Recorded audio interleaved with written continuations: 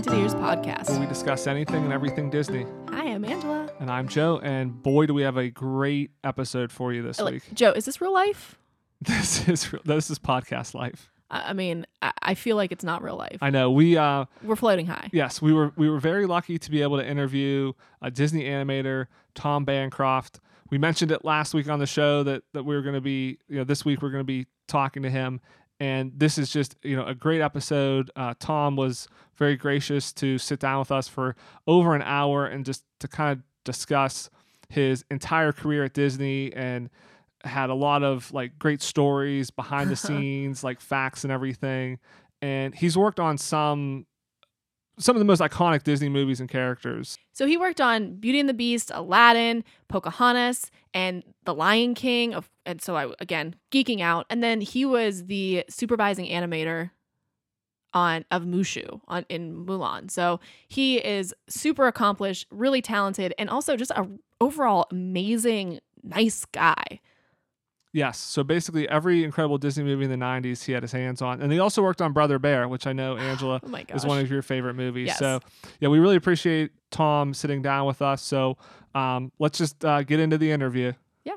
All right. So we're delighted to be joined today by legendary Disney animator Tom Bancroft. Tom, throughout his career at Disney, has worked on some of the most classic and I think iconic films, characters, including The Lion King, Mulan, and Pocahontas. So, Tom, really appreciate you for being on the show. Thanks for joining us. Thank you so much. I enjoy being here already. It was a little frustrating getting here. We already talked about we had tech problems. Yes. Yeah, a little behind the scenes. We had some tech issues, but we got through it. So we're very happy you're on the show. So. I'm trying to hold it together here because I'm geeking out just a little bit. Now, we need to back up because you guys have gotten through to me through Instagram, and I must admit I've lost track of okay, so who's who? What's your names? So I'm Joe. And I'm Angela. Joe and Angela. Sorry. Yeah. No, that's okay. That's okay. Long-time listener, first-time caller. You're Tony, right? Yeah. Oh, there it is.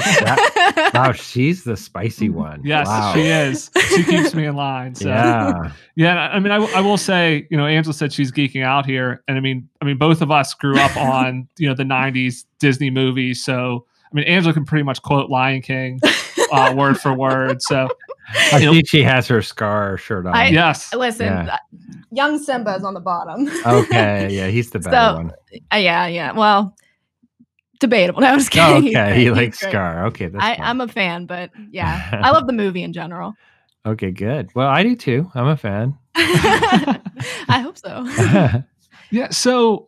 I guess kind of before we get into your time at Disney, and again, I mean, all the incredible characters and movies you've worked on, what initially got you interested in animation? How did you get started in that growing up? Well, so as Angela was saying, I do have a twin brother. His name's Tony, and we grew up together drawing all the time. And we had a single parent mom. And so we would kind of compete for her attention, I guess you could say, and do little drawings we were really into comic strips. And so this was even slightly pre-Garfield, but because this was early 70s when we were growing up, early to mid 70s. And so I saw Star Wars in the movie theater as a kid. I mean, I was, I don't know, 10-ish when it came out in 77. So we drew together and we would show my mom, does this look like Snoopy? And we would always be drawing Charlie Brown and Snoopy. That was our favorite comic strip. And so, just trying to kind of which one's better kind of a thing, try to compete for her attention. She'd always say, I like them both the same. And that was nice. I don't think it was true. She liked mine better, but yeah, I was going to say definitely yours, right? Yeah. And so that just evolved into us just wanting to, I think we were fascinated by that lifestyle. Back then you rarely would hear anything you never heard about animation. Disney of course was around, but they were in a real slump, and this was pre-Black Cauldron, but the Nine Old Men were dying, and so and I had no idea what was going on at Disney. This wasn't even on my because this is before the internet and all that. So we didn't hear about how things were made artistically. So what you'd hear about is you'd see, I think they had whatever was predated the Today Show, they had those newscasts and stuff, and they would interview Charles Schultz, creator of the Peanuts, and he would come on and he would talk about. And so you saw him a lot. He was sort of the face of the, I don't know, 70s comic strip time. And it was kind of a boom. Like that was a semi second generational boom going on during the 70s and going into the 80s, all the way up to Bloom County. But Far Side later and Bloom County later. But so that was still kind of a comic strip boom time. So you'd hear about those guys, and most of them were guys. So I hate to say it, but that's true. And so you'd hear about them, and we would kind of really research them, and their lifestyle sounded fascinating. Charles Schultz would come on and he would go, yeah, so I created all my own characters, and here's my Snoopy plush over here, and here's my greeting card line over here, and I just, and then I do like 5 comic strips a day, and then I take the rest of the week off and I golf. And is that what he really sounded like? Something like that. It's my old man voice, but my older man voice. Yeah, and so like that to us as artists, we're like, wait, you can create your own characters, you can tell your own stories, you can own it all, become rich doing it, and then like you get your work done in half a day, and the rest of the day you get to do other stuff. Of course, we didn't want to do any other stuff. We wanted to just do the drawing part. Right. But it just sounded like this amazing lifestyle of working at home in an office with the sun coming in. And I do have that now. I must admit, especially now working remote as much as we all are, I have that, and I do love it. I love my like quiet time drawing, and I still do even at this age. But that was what kind of led into later on. We then discovered animation, and it really was not until it wasn't until, believe it or not, Black Cauldron that it really started getting on that was right around high school, as I was graduating high school, or I just graduated, I think, is when Black Cauldron came out. And it was just that timing, right? It's not a great movie, but I saw that movie and I was like, I remember staying for the credits. It might have been the first time any animated film I stayed for the credits and saw it at the theater. And, because I was older, I just kind of outgrown it. And I was sort of like just doing it with a friend kind of for fun sort of thing. And but my brother and I were huge like effects fans. Like again, Star Wars had come out in 77. And so the world was into special effects at that time. It was a real booming time, but it was like really low end special effects compared to nowadays. And so we thought maybe we'd get into that too, but it didn't seem, even we kind of sensed, so we did a lot of research about it, but we sensed that it was kind of low creativity. It was a little technical, and we still wanted to draw. And so when animation kind of came around, and at least in my eyesight, when I saw Black Cauldron and realized through the credits, oh wait, people work on this, it kind of all came together. And then I went, oh, I already like special effects and film. I already like drawing, and comic strips and telling stories and creating characters. This animation thing is the perfect in between. So, and then you went to Cal Arts, their animation program, correct? Yeah. So not for long. Both my brother and I got in. And this was back in 1988, and we left in we got there in 87. We left in 88. So I mean, like we were only there for like a year. It was maybe a year and a half that we were there. So all of our freshman year, and then halfway into our sophomore year. Okay, yeah, it's expensive. Mm-hmm. Yeah, that was the thing, especially back then. Maybe even now. You would try and get out as soon as you can. Nobody really stayed for 4 years. That was sort of the joke at Cal Arts, was that if you were there for 4 years, it was because you were sucked. Nobody wanted you. But that wasn't totally true, because there's some amazing people that went all 4 years, and they were smart to do it. It was just at the time we're like, well, why go here and spend money? They're going to train me at Disney and pay me. Yeah, that's true.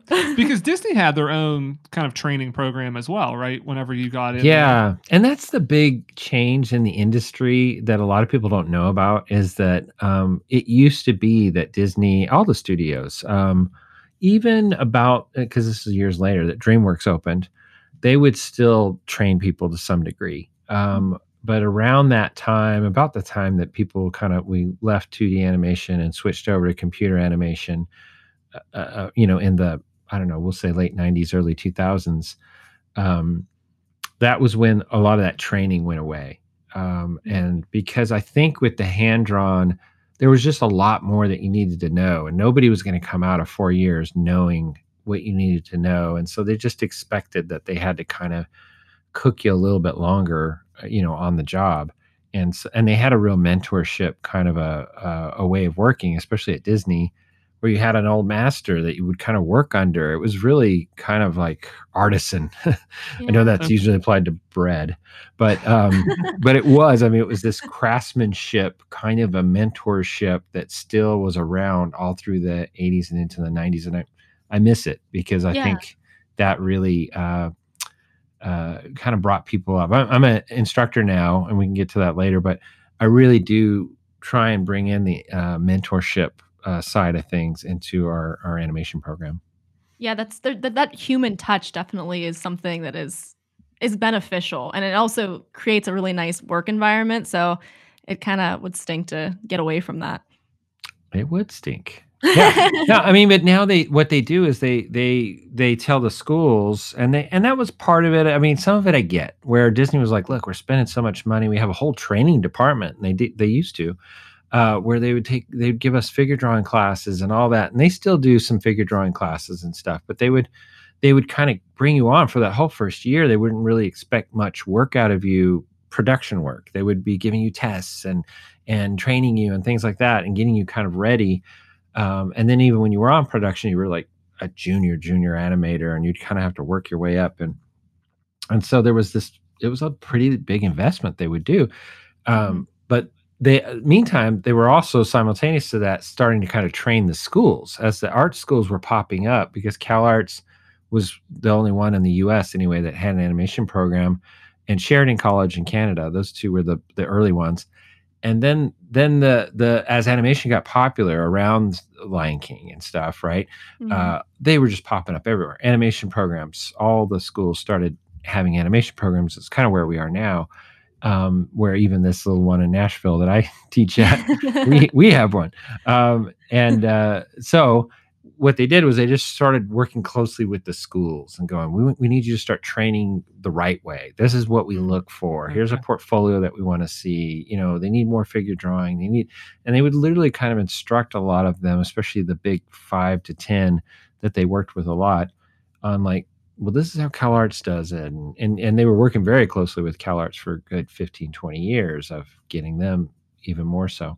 So that's why some of that went over to the schools, that training. They're like, we expect more now from the students when they come out, that they're going to have a little bit better knowledge about animation.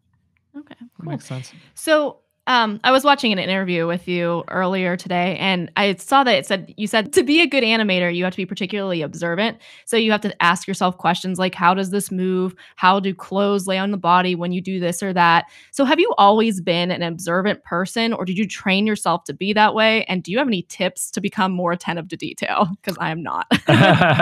It's a good question.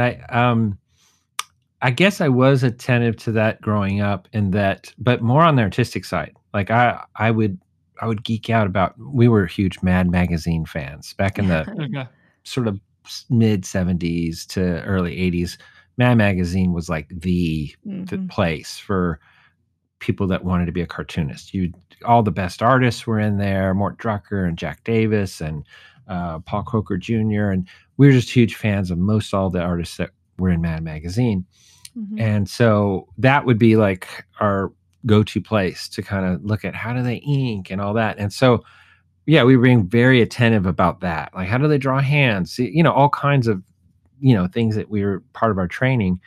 But it wasn't until I went to CalArts that I started realizing, oh, wait, this animation thing, there's a whole new layer to it that we didn't kind of think about with comic strips and that other forms of entertainment, which was one, storytelling, a whole new layer or level, I guess, of storytelling. But the new layer was acting and performance and getting to your characters to. We didn't realize that an animator wasn't just moving a character around. We started realizing at CalArts from day one, they started talking about performance and acting and making your characters come to life, and that isn't just moving them smoothly or quick here and slow here. It's not just timing. it's the actual performance of, have you thought through the thought process of your character, and can you see the character thinking? That was the big geek thing, at Disney and at Cal Arts was, can I see your character thinking? Mhm. And so they and to this day, animators geek out about the quiet moments of a character, where they pause and they just, you can see them thinking, and then they do something. You know what I mean? Like they've made a Yeah. decision, and if you can show that, that's like a whole nother layer, right? Another level of acting. And so that's where what you're referring to. I go to airports, I go to the park, I go wherever I go. Disney World's awesome for this because there's so many characters there. Yeah. And but I used to work at Disney World, and so therefore we'd go on park walks and stuff like that. We just watch the stupid tourists, from all over the world, and most of them were stupid, and they were sweating, and they just weren't happy, and they'd have their whole family, and the whole family's not happy, and you're just like, why are you here during the summer in Florida? And anyway, it was a party every day if you're just an acting geek. And that's what we became. Pixar's the same way. All the animators there, they're just acting geeks. They watch movies and go, oh, did you see how, like, right as he was starting to look away, he kind of blinked and then looked that way. And then and it's like down to the minutia like that. And that's what you got to do to get to that level. Yeah, that's pretty amazing. I never really considered that, when you're watching an animated film, like you said, like you don't think of the acting that goes behind it and that level of detail. But so how much do you have, like how much involvement do you have over that creation as an animator? Because I know there's kind of like the key animators, and then there's, I think, like the in-betweeners. Like, yeah. Are you building that character the whole way through? Like, do you know what the script calls for, or you kind of have a rough idea of what you need them to do, and then you kind of have freedom to inject that nuance to it? Yeah, it's a little bit of all that, but littler in some areas than others. So by the time you get a scene, and I'm talking about more the 2D, in the past, 2D animation, computer animation still like this, and especially in feature films. TV, no, they give you a storyboard, you do exactly what's in the storyboard. The production's turnarounds are so fast with TV that you don't have time to reinvent the wheel. Like they're like, no, this is working. Just do this, and you do it. But in feature films, and especially at Disney and Pixar and DreamWorks, they, from the storyboard all the way to the animation, they want you to influence it. They expect it. At Disney, it was expected, is that you don't just take what's given you, you make it better. And that was that we called it plussing. And so as it went through every department, a scene would get plussed, right? As it went, it would get a little better and a little bit better and a little bit better. And it wasn't just like, oh, now the character's in color. It used to be, and now it goes through and can paint in color. Like your goal was to try and find some way to make it even better than just what your normal job is. And so with animation, especially, there's two areas where that really happened at Disney. And I would say storyboarding, the storyboard artists would do that. They would go, okay, here's the script, or here's the pitch from the director. I'm going to go off, I got this new idea. I'm going to come up with this new little gag, or I'm going to come up, and they'd come up with stuff. And many of those guys and gals are writing script pages, by the way, and they don't get credited for it because they're adding lines that then has to give back to, nowadays, to the screenwriter. They have to then literally just copy it, type it in. They get the credit, and it's all union. It's all because of union stuff. But unfortunately, yes, there's a lot of lines. Like Chris Sanders in Mulan, he was the head of story. He wrote a lot of dialogue and I think I take it back. I think he's one of the few storyboard artists that ever got a writing credit because he did so much writing that they were like, there's no way we can just steal all this fantastic stuff that he added to the film and not give him some kind of writing credit. So anyway, that was a tangent, but we did that in animation too. So that then as you get a great storyboard, your job was to go, okay, that's working, or this part isn't working as well. Maybe there's an area here that I can make a little funny, or I can add a little bit of animation. I can have them come into the camera a little bit even. And that even kind of jazzes it up a little bit. Giving a little more depth than what the storyboards, because usually storyboards are very kind of flat, left to right in how they boarded it. and maybe you kind of find a way to kind of creatively bring your character more into the foreground. And so you almost do like a camera move in a way because the character moves forward. I did that with Mushu when he comes to life. I live, and then he kind of comes into the foreground. He kind of hobbles up forward and he goes, he looks around, tell me, oh great, ancestor, whatever. And he does that kind of look around so he kind of brings himself into a close up so that we really get to see him, because that's his introduction scene. Mhm. That wasn't in the storyboards. And so it's those kind of things that we can kind of now add to that. So moment. did you come up with the I live line? Like, do you have any lines that you came up with that you're particularly proud of? No, usually by the time it comes to you, because here's the thing that a lot of people forget about is that one, there's a screenwriter, then that script is given to the storyboard artist. They start storyboarding, but simultaneous to that, then they bring in the voice actors and they start reading the lines.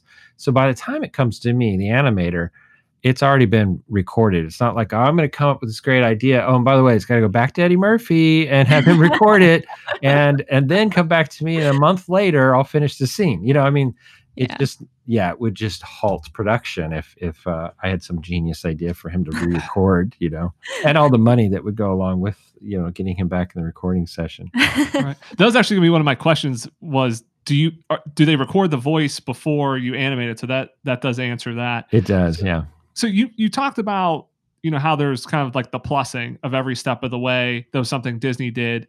I'm not sure if a lot of other animation studios did that as much, but do you think that that's kind of one of the reasons why Disney was so successful with their animation, that they were constantly, trying to improve the process each step of the way and kind of gave people the freedom to make those creative decisions? I do. I do a lot. And I do think there were certain leaders at Disney, and I'm talking about on the creative side, not the executives, because most of the time executives were just getting in our way. But to be honest, but like we had titans, we had Glenn Keane. Glenn Keane was my generation, and even a little bit before me. He was like, and he still is really, because he's still alive and he's still doing amazing things. Like Dear Basketball was his animated short that he got an Academy Award for just a couple years ago with Kobe Bryant. He's still a game changer. But when I was there at Disney, he would just inspire everybody the whole time. He was a quarterback of feature animation. There's no doubt about it. We had a good top 5 or 10 animators that everybody looked up to. And believe me, there was a hierarchy at Disney Animation. And you knew who the best people were, and everybody was striving to be that good. And so young guys like me, when I first came on, we were all like being mentored by those people, but also wanting their jobs, right? We wanted to, I want to create Aladdin one day, and Glenn would do that every film. So any film that Glenn was on, he would do the lead character. He was the star. He was the Tom Cruise. And if it was a female, he was, I don't know, the Julia Roberts back in the day. And so he would get the key part, but then he would not, it wasn't an ego thing. Like, one, he deserved it. He could draw like nobody. He was the Michelangelo of animation. He really was. Like, these are like great little similarities you're coming up with. I know, thank you. Animation. Yeah, you're really wordsmithing here. You can cut this up very nicely. Anyway, but then on top of that, man, he was inspiring. And he wouldn't just keep that inspiration for himself. He was just like constantly exuding it, and not only in his drawings but in his words. Like he would just kind of go, I like, and here's the other thing that he would do, which was really tricky, because I worked with him on Pocahontas. He animated and designed Pocahontas, and I was an animator underneath him. And so he was the supervising animator. And so he had designed this amazing character that only he could draw from every different angle. Like nobody could do it. He'd have to literally do drawings over all of our drawings. There was 20 animators that animated Pocahontas. And he had to work with every single one of us and do drawings because we just couldn't get it like he could do it. And so that was tough enough. But then he would just he'd go, rather than going getting technical, like most animators, like, well, right here on this drawing, what if she was leaned back a little bit more, and then kind of anticipate down a little bit lower, and then timing wise, make her move a little faster right here. And they talk about sort of with using animation terms. Glenn, he would go, Tom, what do you think the essence of this scene is for us? Do you feel like maybe she should be more thoughtful here? And like he was literally like he'd back it up to just being the performance. And he was using like words like how can we make this more appealing? Appeal. I don't know. How do I go back to my desk and quantify appeal and put that into this? But after you worked with him long enough, you started getting to know what he meant. At least that was the way he thought. He was so well above everybody else in drawing that he didn't go back to his desk like the rest of us and fight with a drawing and throw things away. I mean, he did throw things away, but I mean, he wasn't like because he couldn't get it. He could draw anything he thought of. He was at that Jedi level. And none of us were. No matter even if after 5-10 years, none of us were at that level. And we would still have to work at something and maybe draw it a few times, right? Mm-hmm. And so once you get to that level where anything you can think of is doable, and believe me when I tell you that is almost inconceivable, but he had that ability and still does. That's why he was so inspiring. He could just think about what is the exact performance I want to get out of this. I mean, he could be the best actor in the world because he could get any performance, male, female, or animal, onto the page.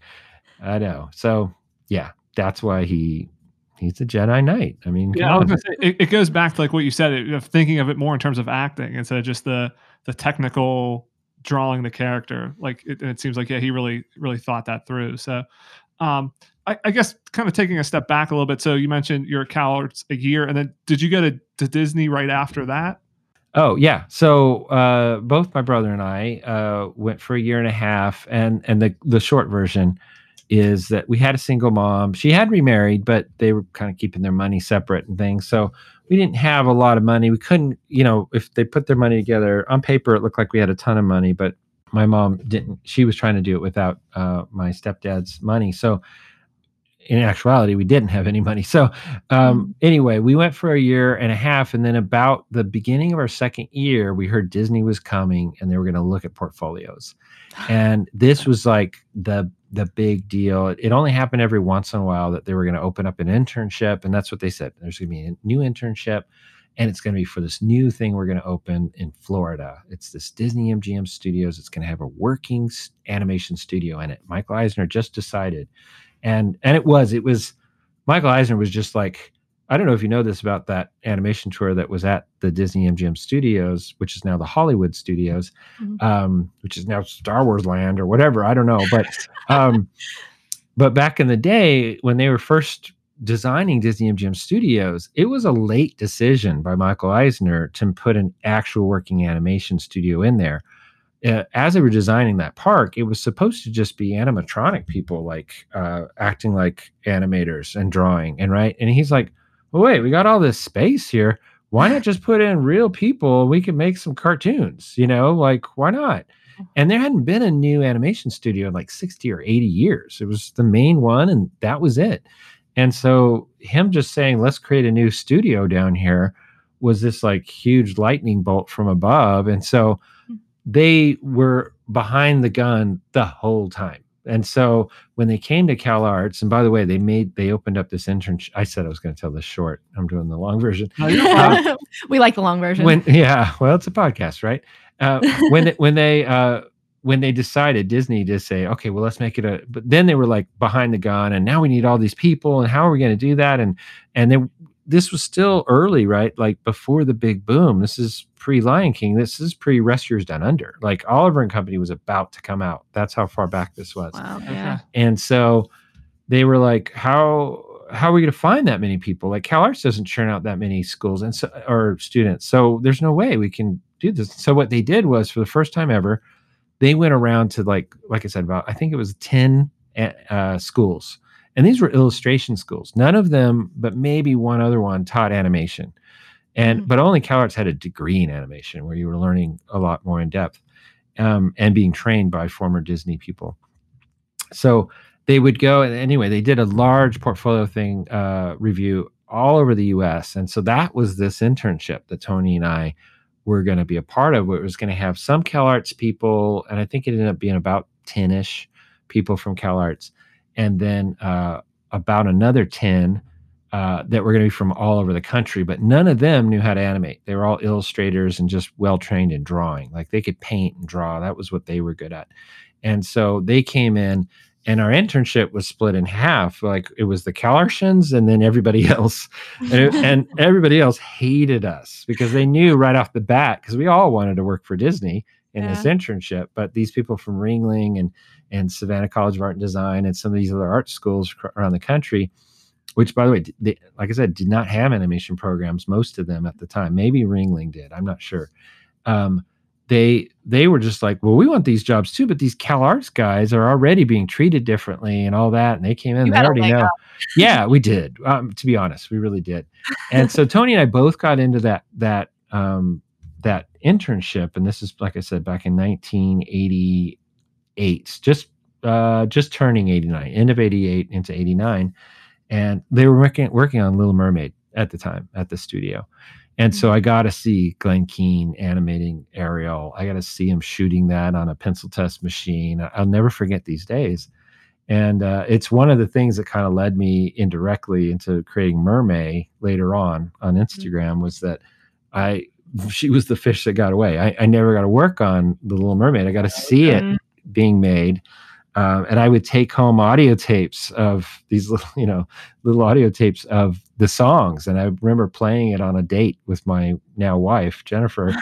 And I go, you got to hear this. This is Ariel, and she's singing about how she longs to be, a human. And she's just like, oh, that's cute. She didn't.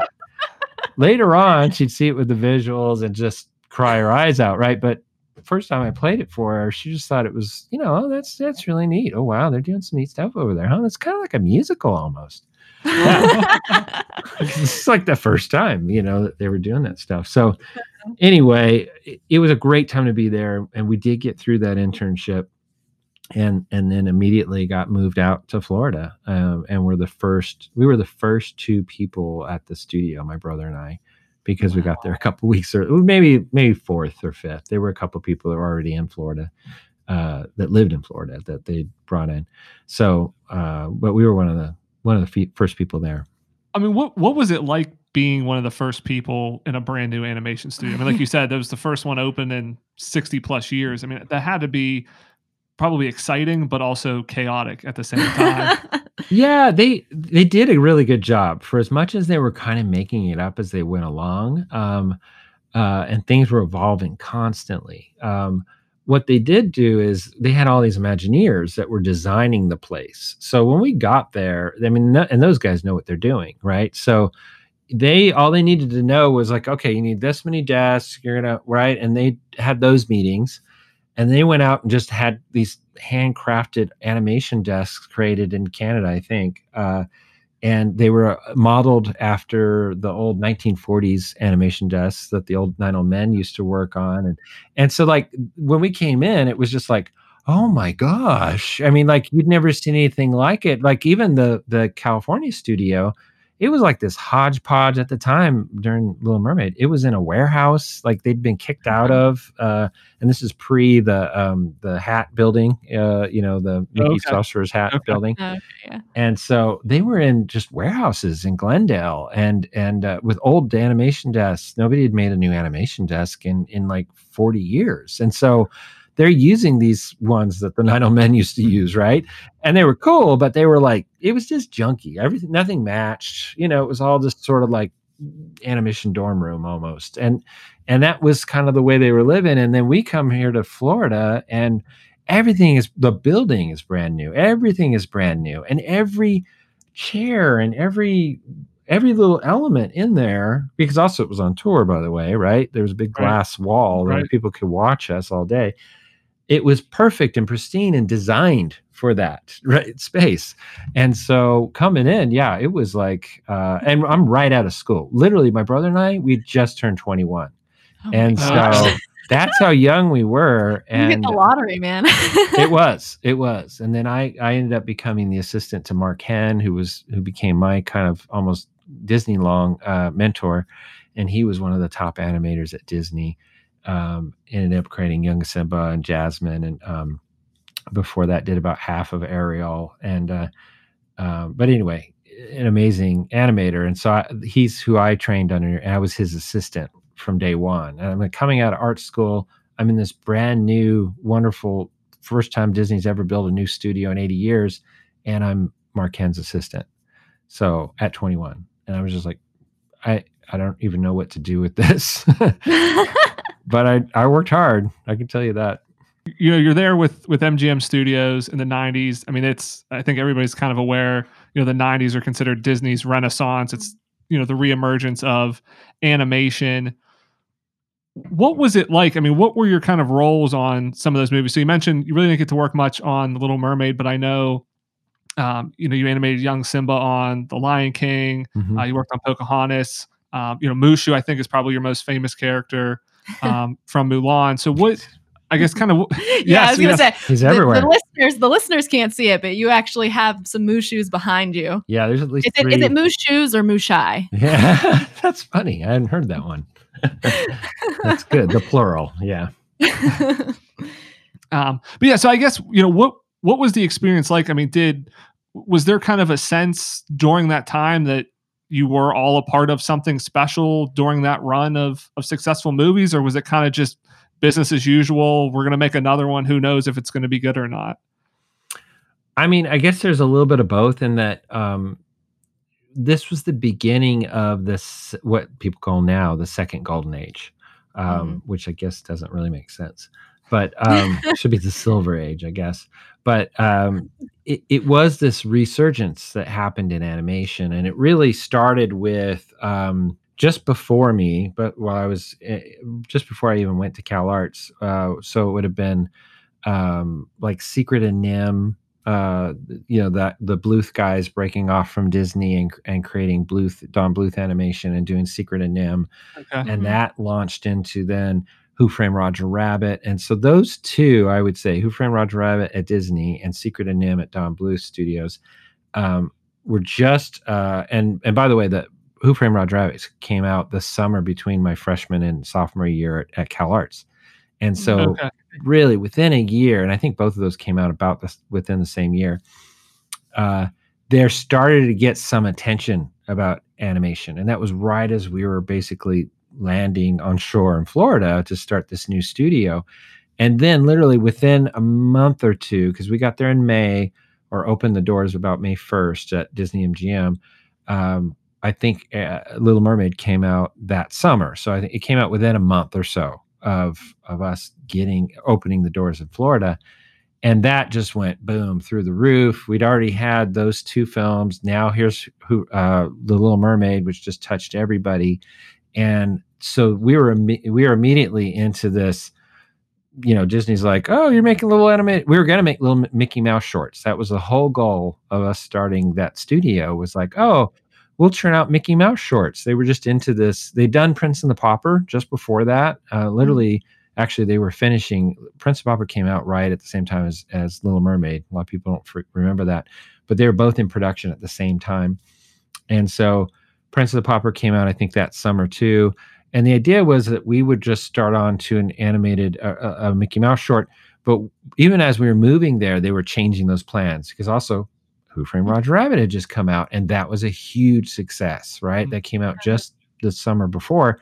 And so by the time we actually opened the doors, they're like, no, it's going to be a Roger Rabbit short. You're going to make and we did. The very first thing we did was Roller Coaster Rabbit. And then we did make Trail Mix Up later. So we ended up doing two of the Roger Rabbit shorts there.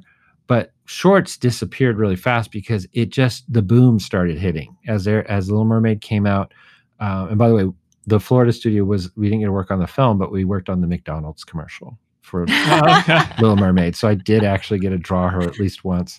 And so we did that there. It was done completely because we had Mark Henn, and he'd just come off of doing Ariel. So they just like, here, do this commercial. And he animated the whole thing pretty much by himself almost. And And then we had a cleanup team there that had just done the film Little Mermaid, so they were all ready to go too.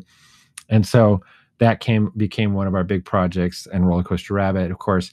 But they saw immediately, wait a second, that little studio that we didn't really care much about. Oh, wait, they're doing really good stuff. Oh, and by the way, we have this boom going on. We want to get out more production and more feature films. And so as that boom hit, and literally it was a tidal wave that happened within the first 2 to 3 years of our studio, that the whole shorts thing disappeared immediately. And now we're working on the feature films. And so immediately Rescuers Down Under was the next feature right after Little Mermaid.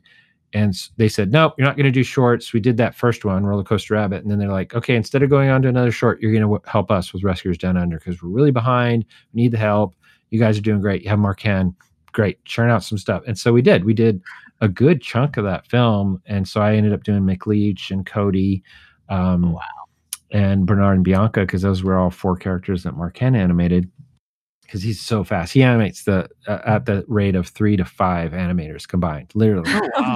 So he's known as like the fastest 2D animator. And so during those days, he would just crank, and I was his assistant. So I would have to really try and keep up with that. And so he would do like, 2 or 3 characters on a film. Like even later on in Mulan, even though, think about the film Mulan.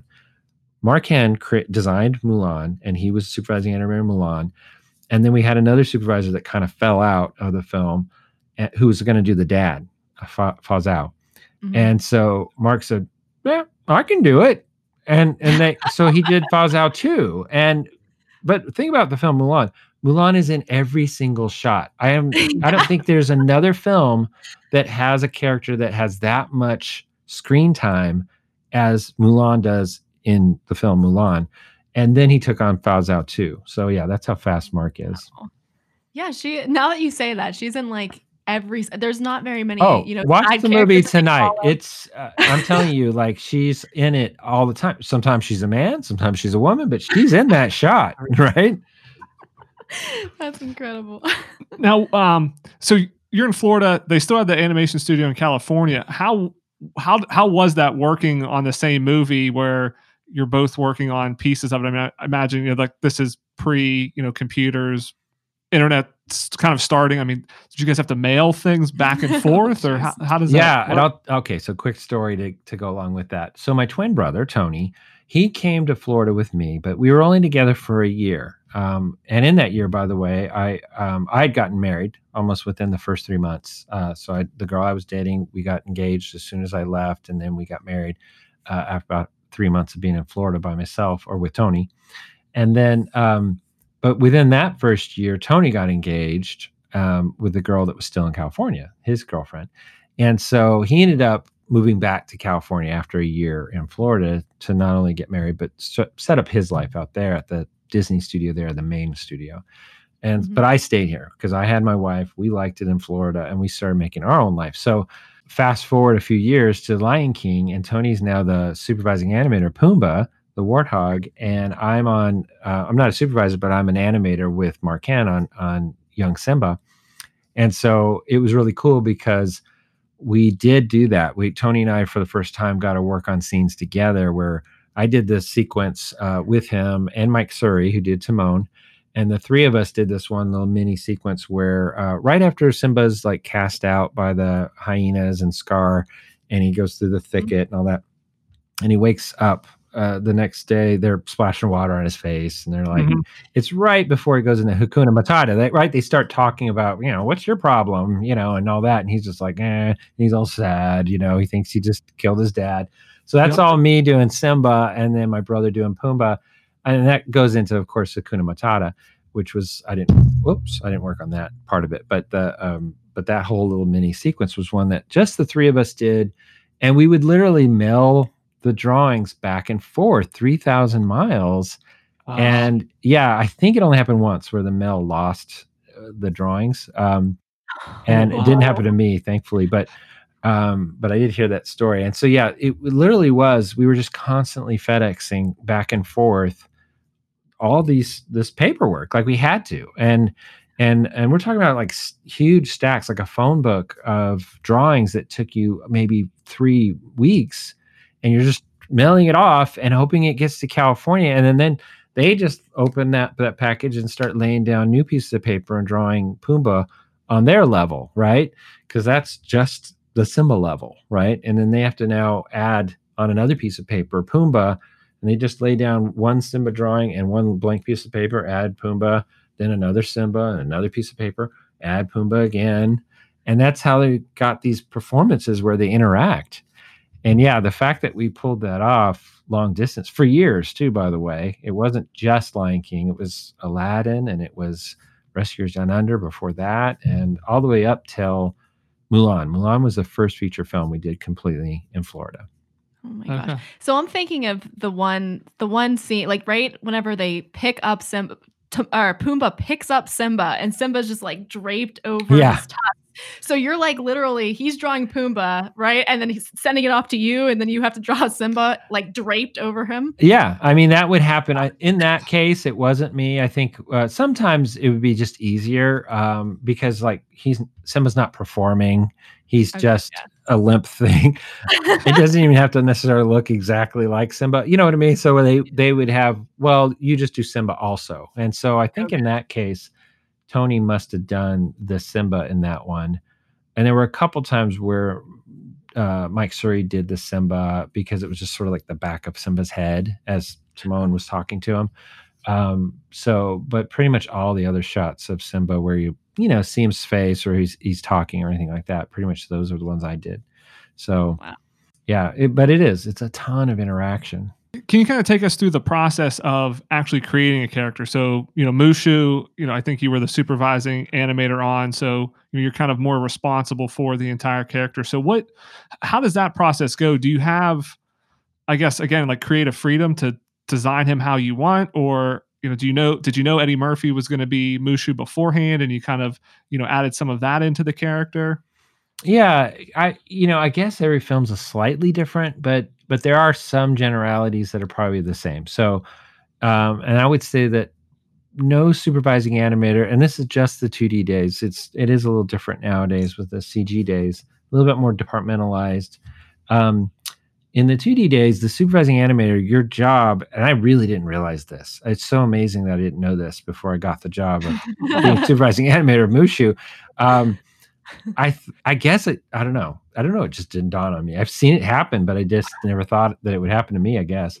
But the job of the supervising animator always was that you would get a character that was sort of half baked and they go, okay, here, and now you finish it. And so you'd create the final design of the character. You'd do all the model sheets and you do all that. And then you'd start doing animation tests and start really kind of figuring out how that character should move and act and perform.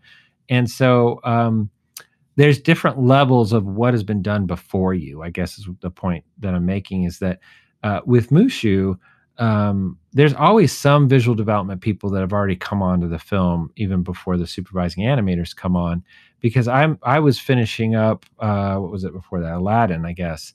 And I was still animating on Aladdin when there's already visual development people starting in on Mulan, right? And they were in California in this case. And so they were doing designs, and then the storyboard artists are already storyboarding. They have to back that up quite a way. So there's people that just missed Aladdin altogether just to work on, story for Mulan. And so while I'm animating that, they're doing that. And so by the time I actually do come onto it, even though with Mulan, I came on a good year before almost all the other supervising animators and a lot of the animators did. So I was on it pretty early. But what I was going to say is that we already had some great storyboard artists that had done their version of Mushu in the boards. And then there were visual development artists that had done sort of their version of Mushu. And then they called in a few celebrities like Peter DeSev as an illustrator that has done a lot of character designs for film. And he did some, and a couple other people, Harold Sieperman. And so I had kind of, when I first sat down with the directors and they're like, okay, we need you to design Mushu. You need to kind of like take the football from here and keep going, right? Here's a lot of the ones that have been done. I had to look at them for a few weeks, just going through everything that everybody had done. And then they started kind of going, well, we like this and we like this. And they start pointing to sort of, but none of it had been decided. The only thing that had been decided with Mushu was he was going to be thin like a snake. So it wasn't like I was going to go off and do like a big fat crocodile lizard type dragon, right? Okay. Yeah. Because the Chinese, that's the biggest differentiator between like sort of the European dragon and the Asian dragon is Asian dragons are always snake-like, and the European is always more like big and thick and more like an alligator kind of a thing. And so I kind of knew that right off, but past that, it was just, just do a bunch of different versions, and we kind of think this nose is kind of neat, and we like this one over here too, and and then I would just go off to my desk and just start churning out tons of different Mushus. Some a little more inspired by this person, some a little more by this person. Maybe once I did go down a road where they were like, "Hey, try something. What would Dr. Seuss do if he designed Mushu?"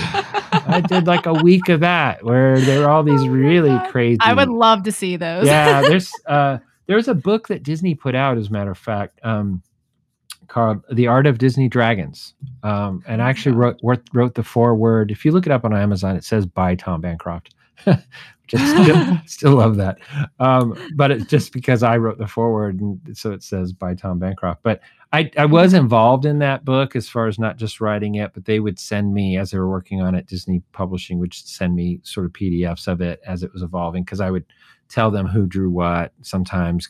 But it's an archive of like not just Mushu, of course, that's in there.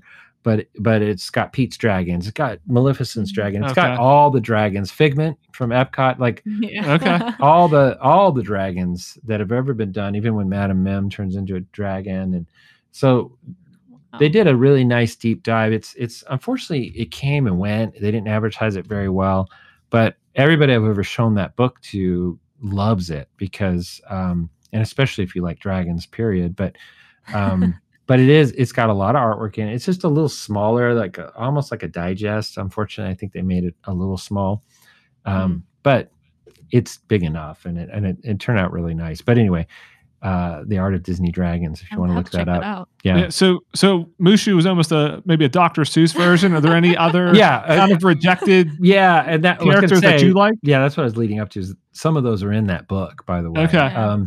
But you would have had to name him like Gragan Dragon or something. yeah. Gragan the Dragon. Well, and when I came on really early, they were still writing the script, right? And refining the script or rewriting the script. And that always goes on for a good 6 months to a year, even during production. But I was on early enough that they had just kind of were still thinking about, well, and this is before Eddie Murphy came in.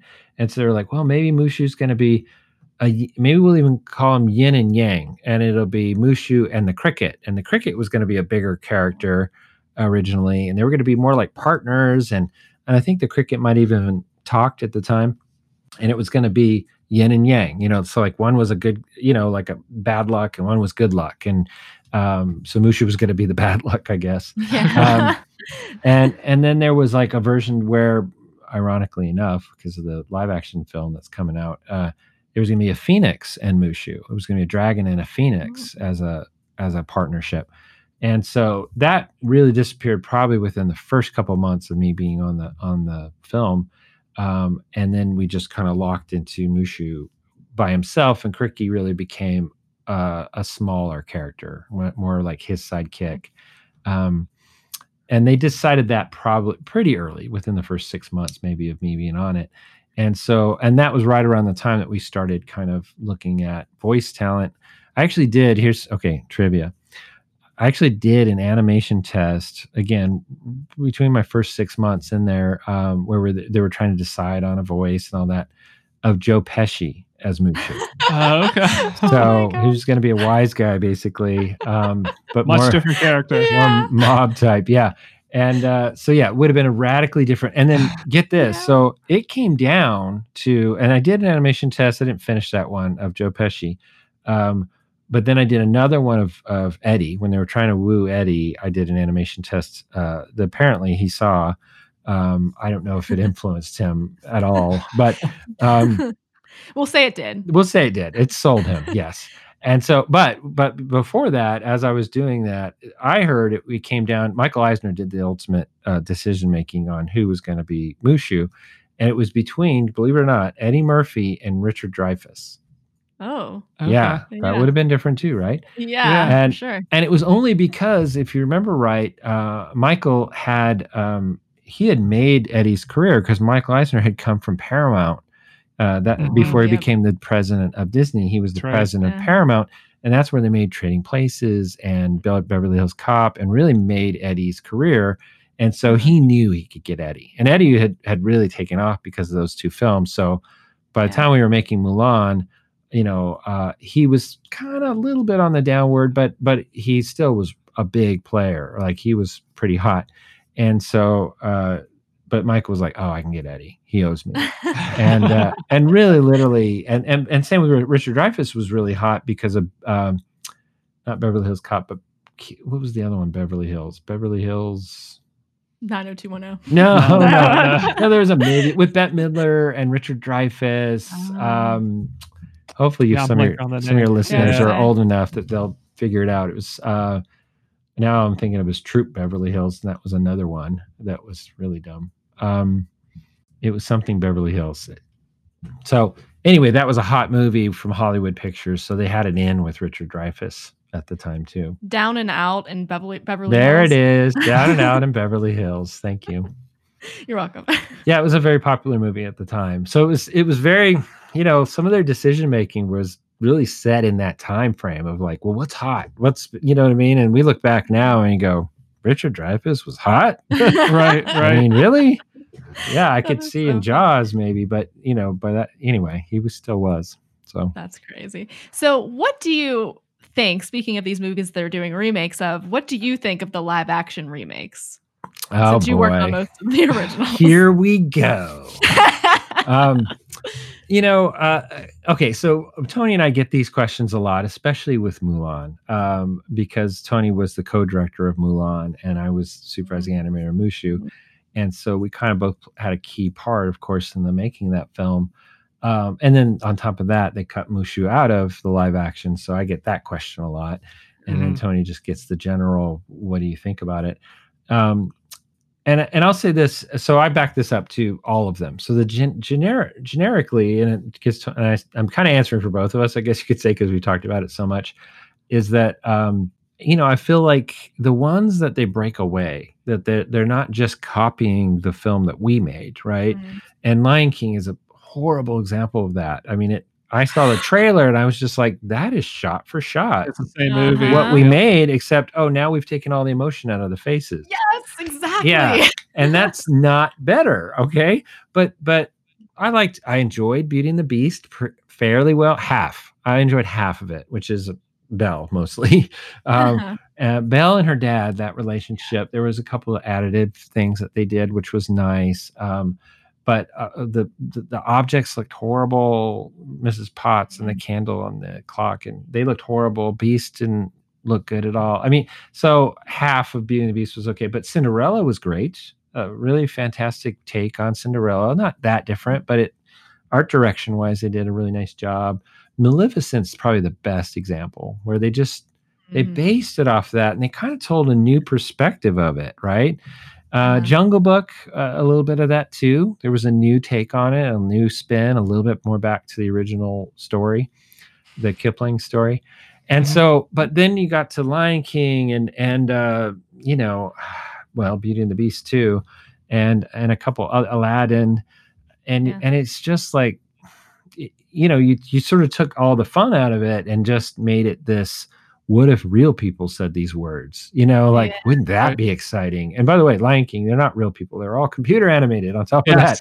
Yeah, that was. Well, see, I grew up watching a lot of like National Geographic and Discovery and all that. So, when most people were like, they look so realistic, I'm like, they look so off.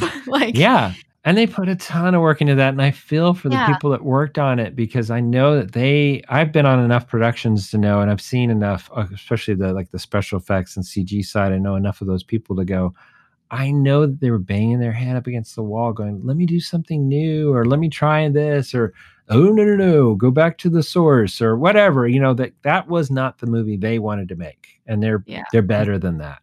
And so I hate to see that happen. And so anyway, long story short, Mulan, when that trailer came out, I was like, oh, okay, this looks like it's going, again, more like I don't know, Cinderella or Maleficent. Back to the heart of it, the actual story of Mulan. And I was okay that they took Mushu out because I'm like, you know what? They're telling a more serious version. Mhm. She's gonna have some basically, karate powers or whatever you want to call it. She Right. looks like it's pretty souped up. She's like an Yeah. amazing warrior, Mhm. but she's got some kind of chi in her, I guess, almost like a special power. And I think that's kind of neat. Like, okay, great, add that. And her dad had it before her, and now he's injured, but he was like this amazing warrior, probably. And I know that I've heard enough that it sounds like there's certain layers that they've added to the backstory of her dad and things like that. That I don't, I'm okay with. Like, I want to see them do that. Like, take the heart of that story, which is this amazing warrior woman and the sacrifice she's making to save her dad. That's the heart of that story. Mhm. Right. And run with that and push it even further, make it more dramatic and more the fighting even better. Great. Now we got a fun movie that's the heart of it, but not. And so I don't think it's gonna be as lighthearted of a movie, and that's fine. Go see the animated one if you want that.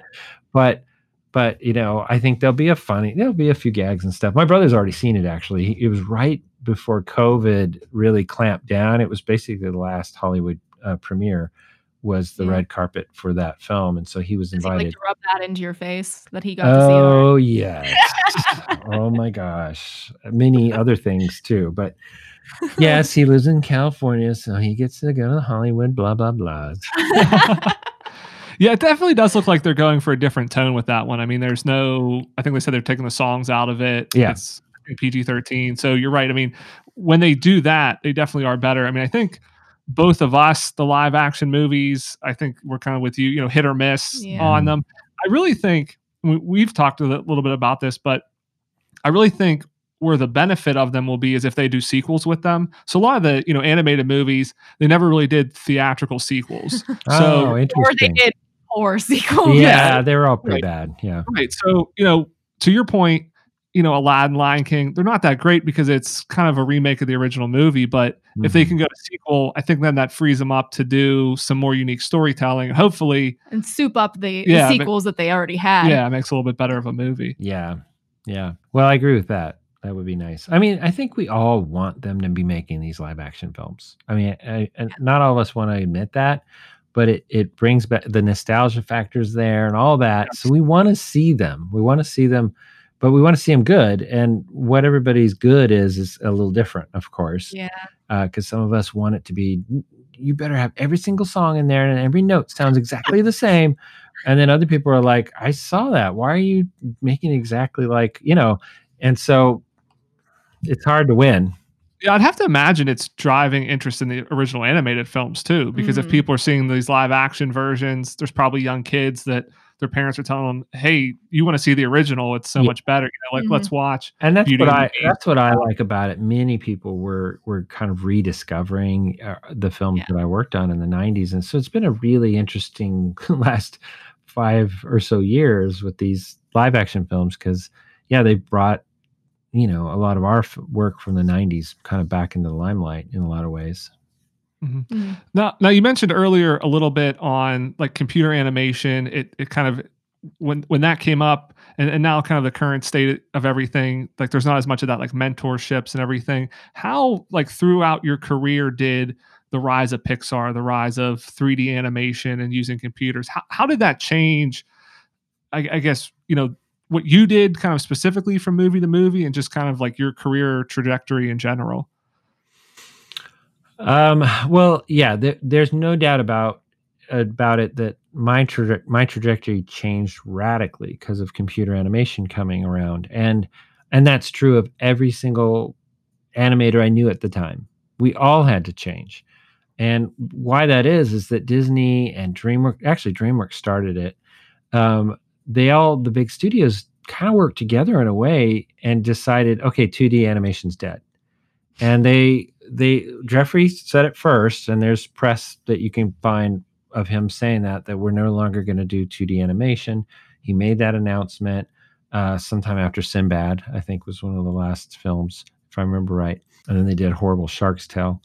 And then but soon after that, within a year or so, Disney never said it. Like literally never to this day, I don't think have they ever said, "Oh yeah, we don't do 2D animation before." It just became the company line is that we don't admit it. And so what they did was they just laid off tons of people, like tons, like shut down whole studios. Oh, wow.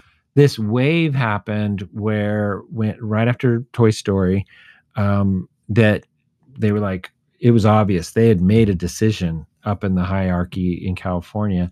And what happened was I was at the Florida studio and I had left and actually come back. And so I had left to do VeggieTales for a couple years in Chicago and then came back to do Brother Bear.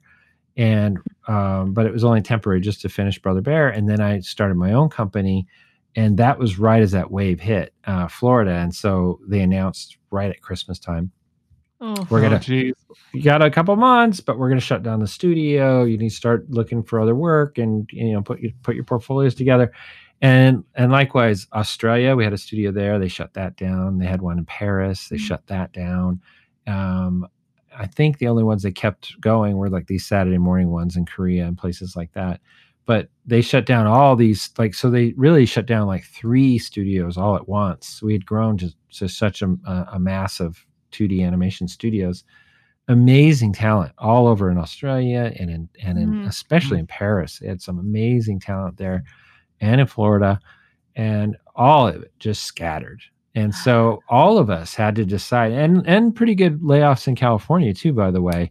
And that got more and more drastic. That was the last place that they had the big layoffs, but it grew and grew and grew. And so we're literally right now, a lot of people don't know this, but at Disney Feature Animation right now, you can count on 1 to 2 hands. I think one hand how many 2D animators are still there doing that job.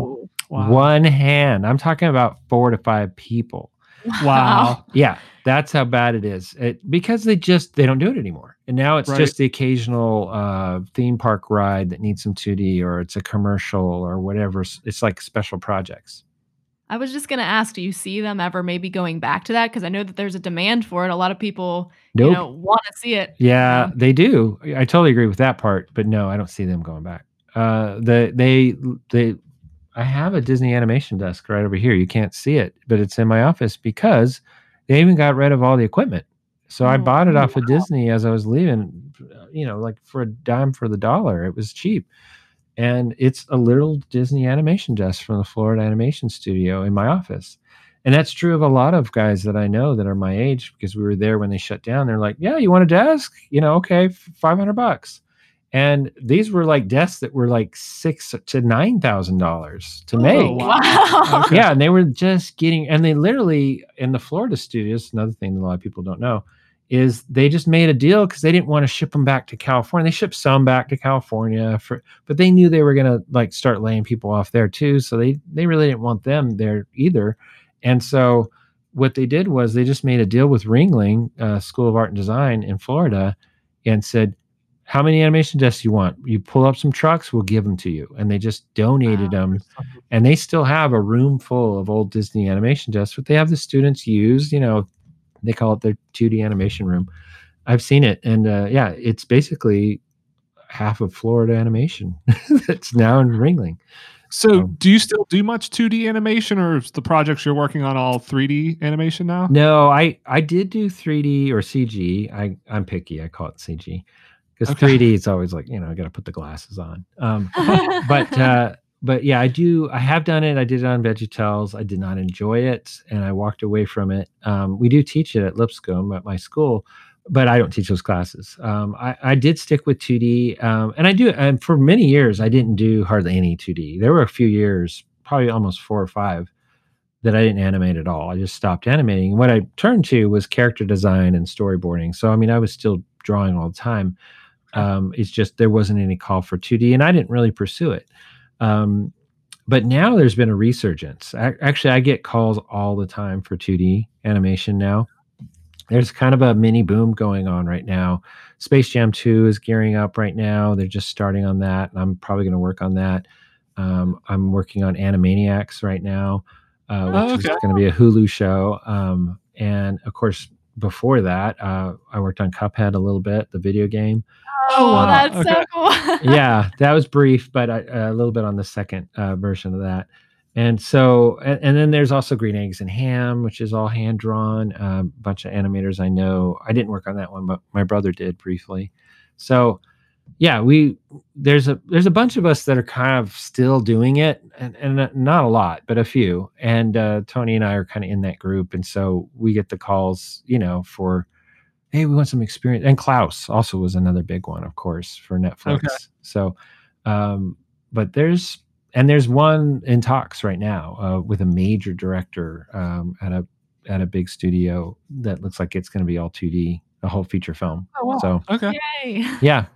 Well, if Disney won't do it, I'm glad somebody is. Yeah, there's still people that are brave enough to give it a try. I mean, you're right. There's a huge nostalgia. That's the sort of secret in Hollywood that Hollywood doesn't know about. It's a secret to them, unfortunately, that we all know, which is that the world really wants 2D animation and they want it to come back.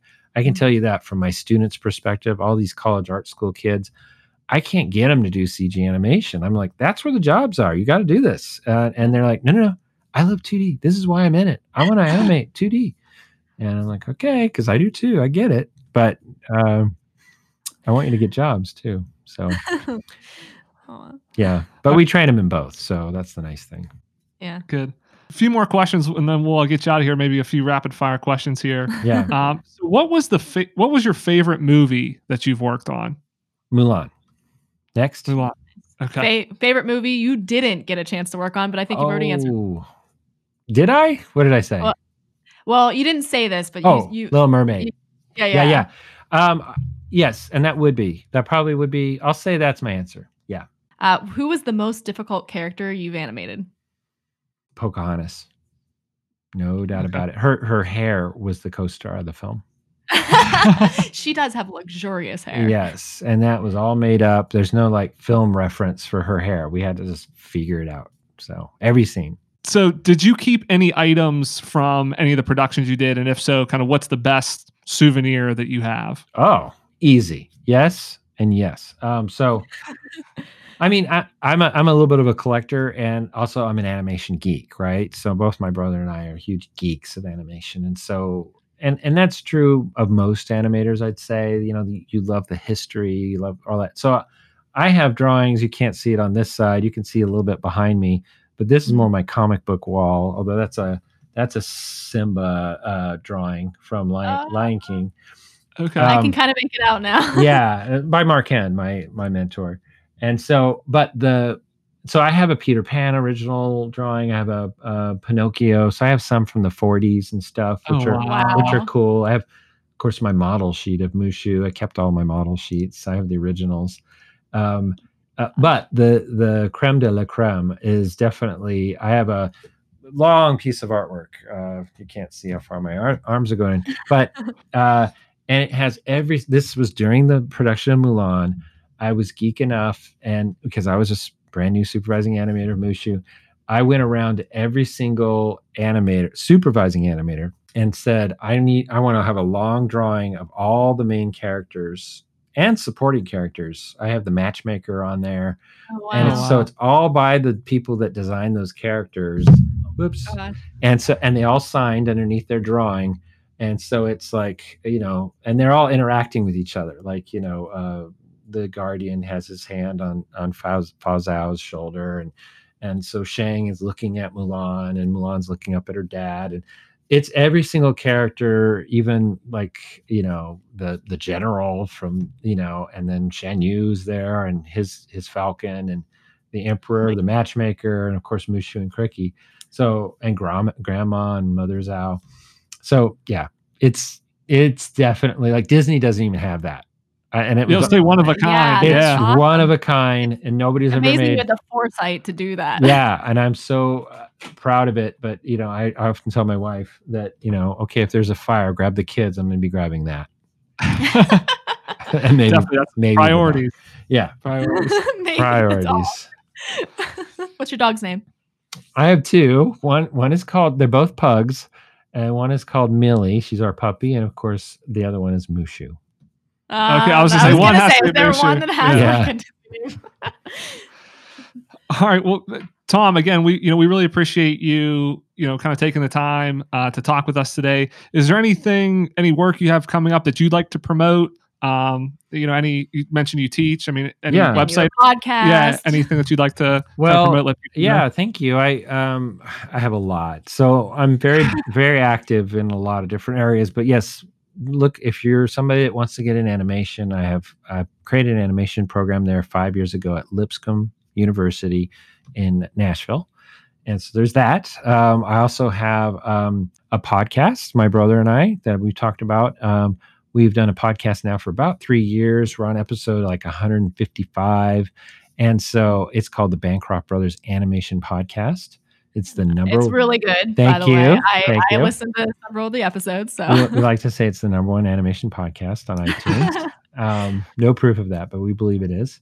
And I do have a Kickstarter that I'm about to launch into for a graphic novel. So basically, if people would follow me, the biggest place I'm at online, social networking wise, is Instagram. It's my favorite. check out his story because he's been posting some of that. Yes, I just did for the graphic novel. And so it's Tom Bancroft 1, the number 1, is where they can follow me. And that's my name on Instagram too. And by the way, unfortunately, I'm on TikTok too. My teenage daughters got me into that. I just shot one today. They are drawing things though, so I think hopefully. I was gonna say, did you get into the dances? Are you on there doing the TikTok dance? Well, on theirs I am. Yeah, okay. They have a TikTok, but that'd be hard to find, fortunately. So. Footage of that. That's awesome. All right, yeah. Again, we really appreciate it. Yes, this was so much. Yeah, it was a really really great interview. You really learned a lot. It was really interesting to kind of hear a little bit more on some of the movies that we grew up watching, kind of what was happening at that time. Yeah. So. Well, thank you guys. I've really enjoyed this, and I appreciate you having me on. We can't thank Tom enough for being gracious enough to sit down with us for an interview, especially of that length, to, go through having some tech issues and everything. He was amazing, as you guys all heard. So thank you so much, Tom. Yeah, and be sure to check him out on his Instagram that he mentioned, or his podcast that he does with his brother Tony, the Bancroft Brothers Animation Podcast. And again, just want to thank all of our listeners, because really it's with your support we're able to kind of do these interviews, and we hope to be able to do more interviews like this. So make sure you leave us a rating or a review. If you haven't already, subscribe. It really helps. Even just giving us a rating helps us reach a larger audience. Share this episode with your friends. We really really appreciate you listening every week. Thanks for lending us your ears. And we'll see you here next Monday. Bye.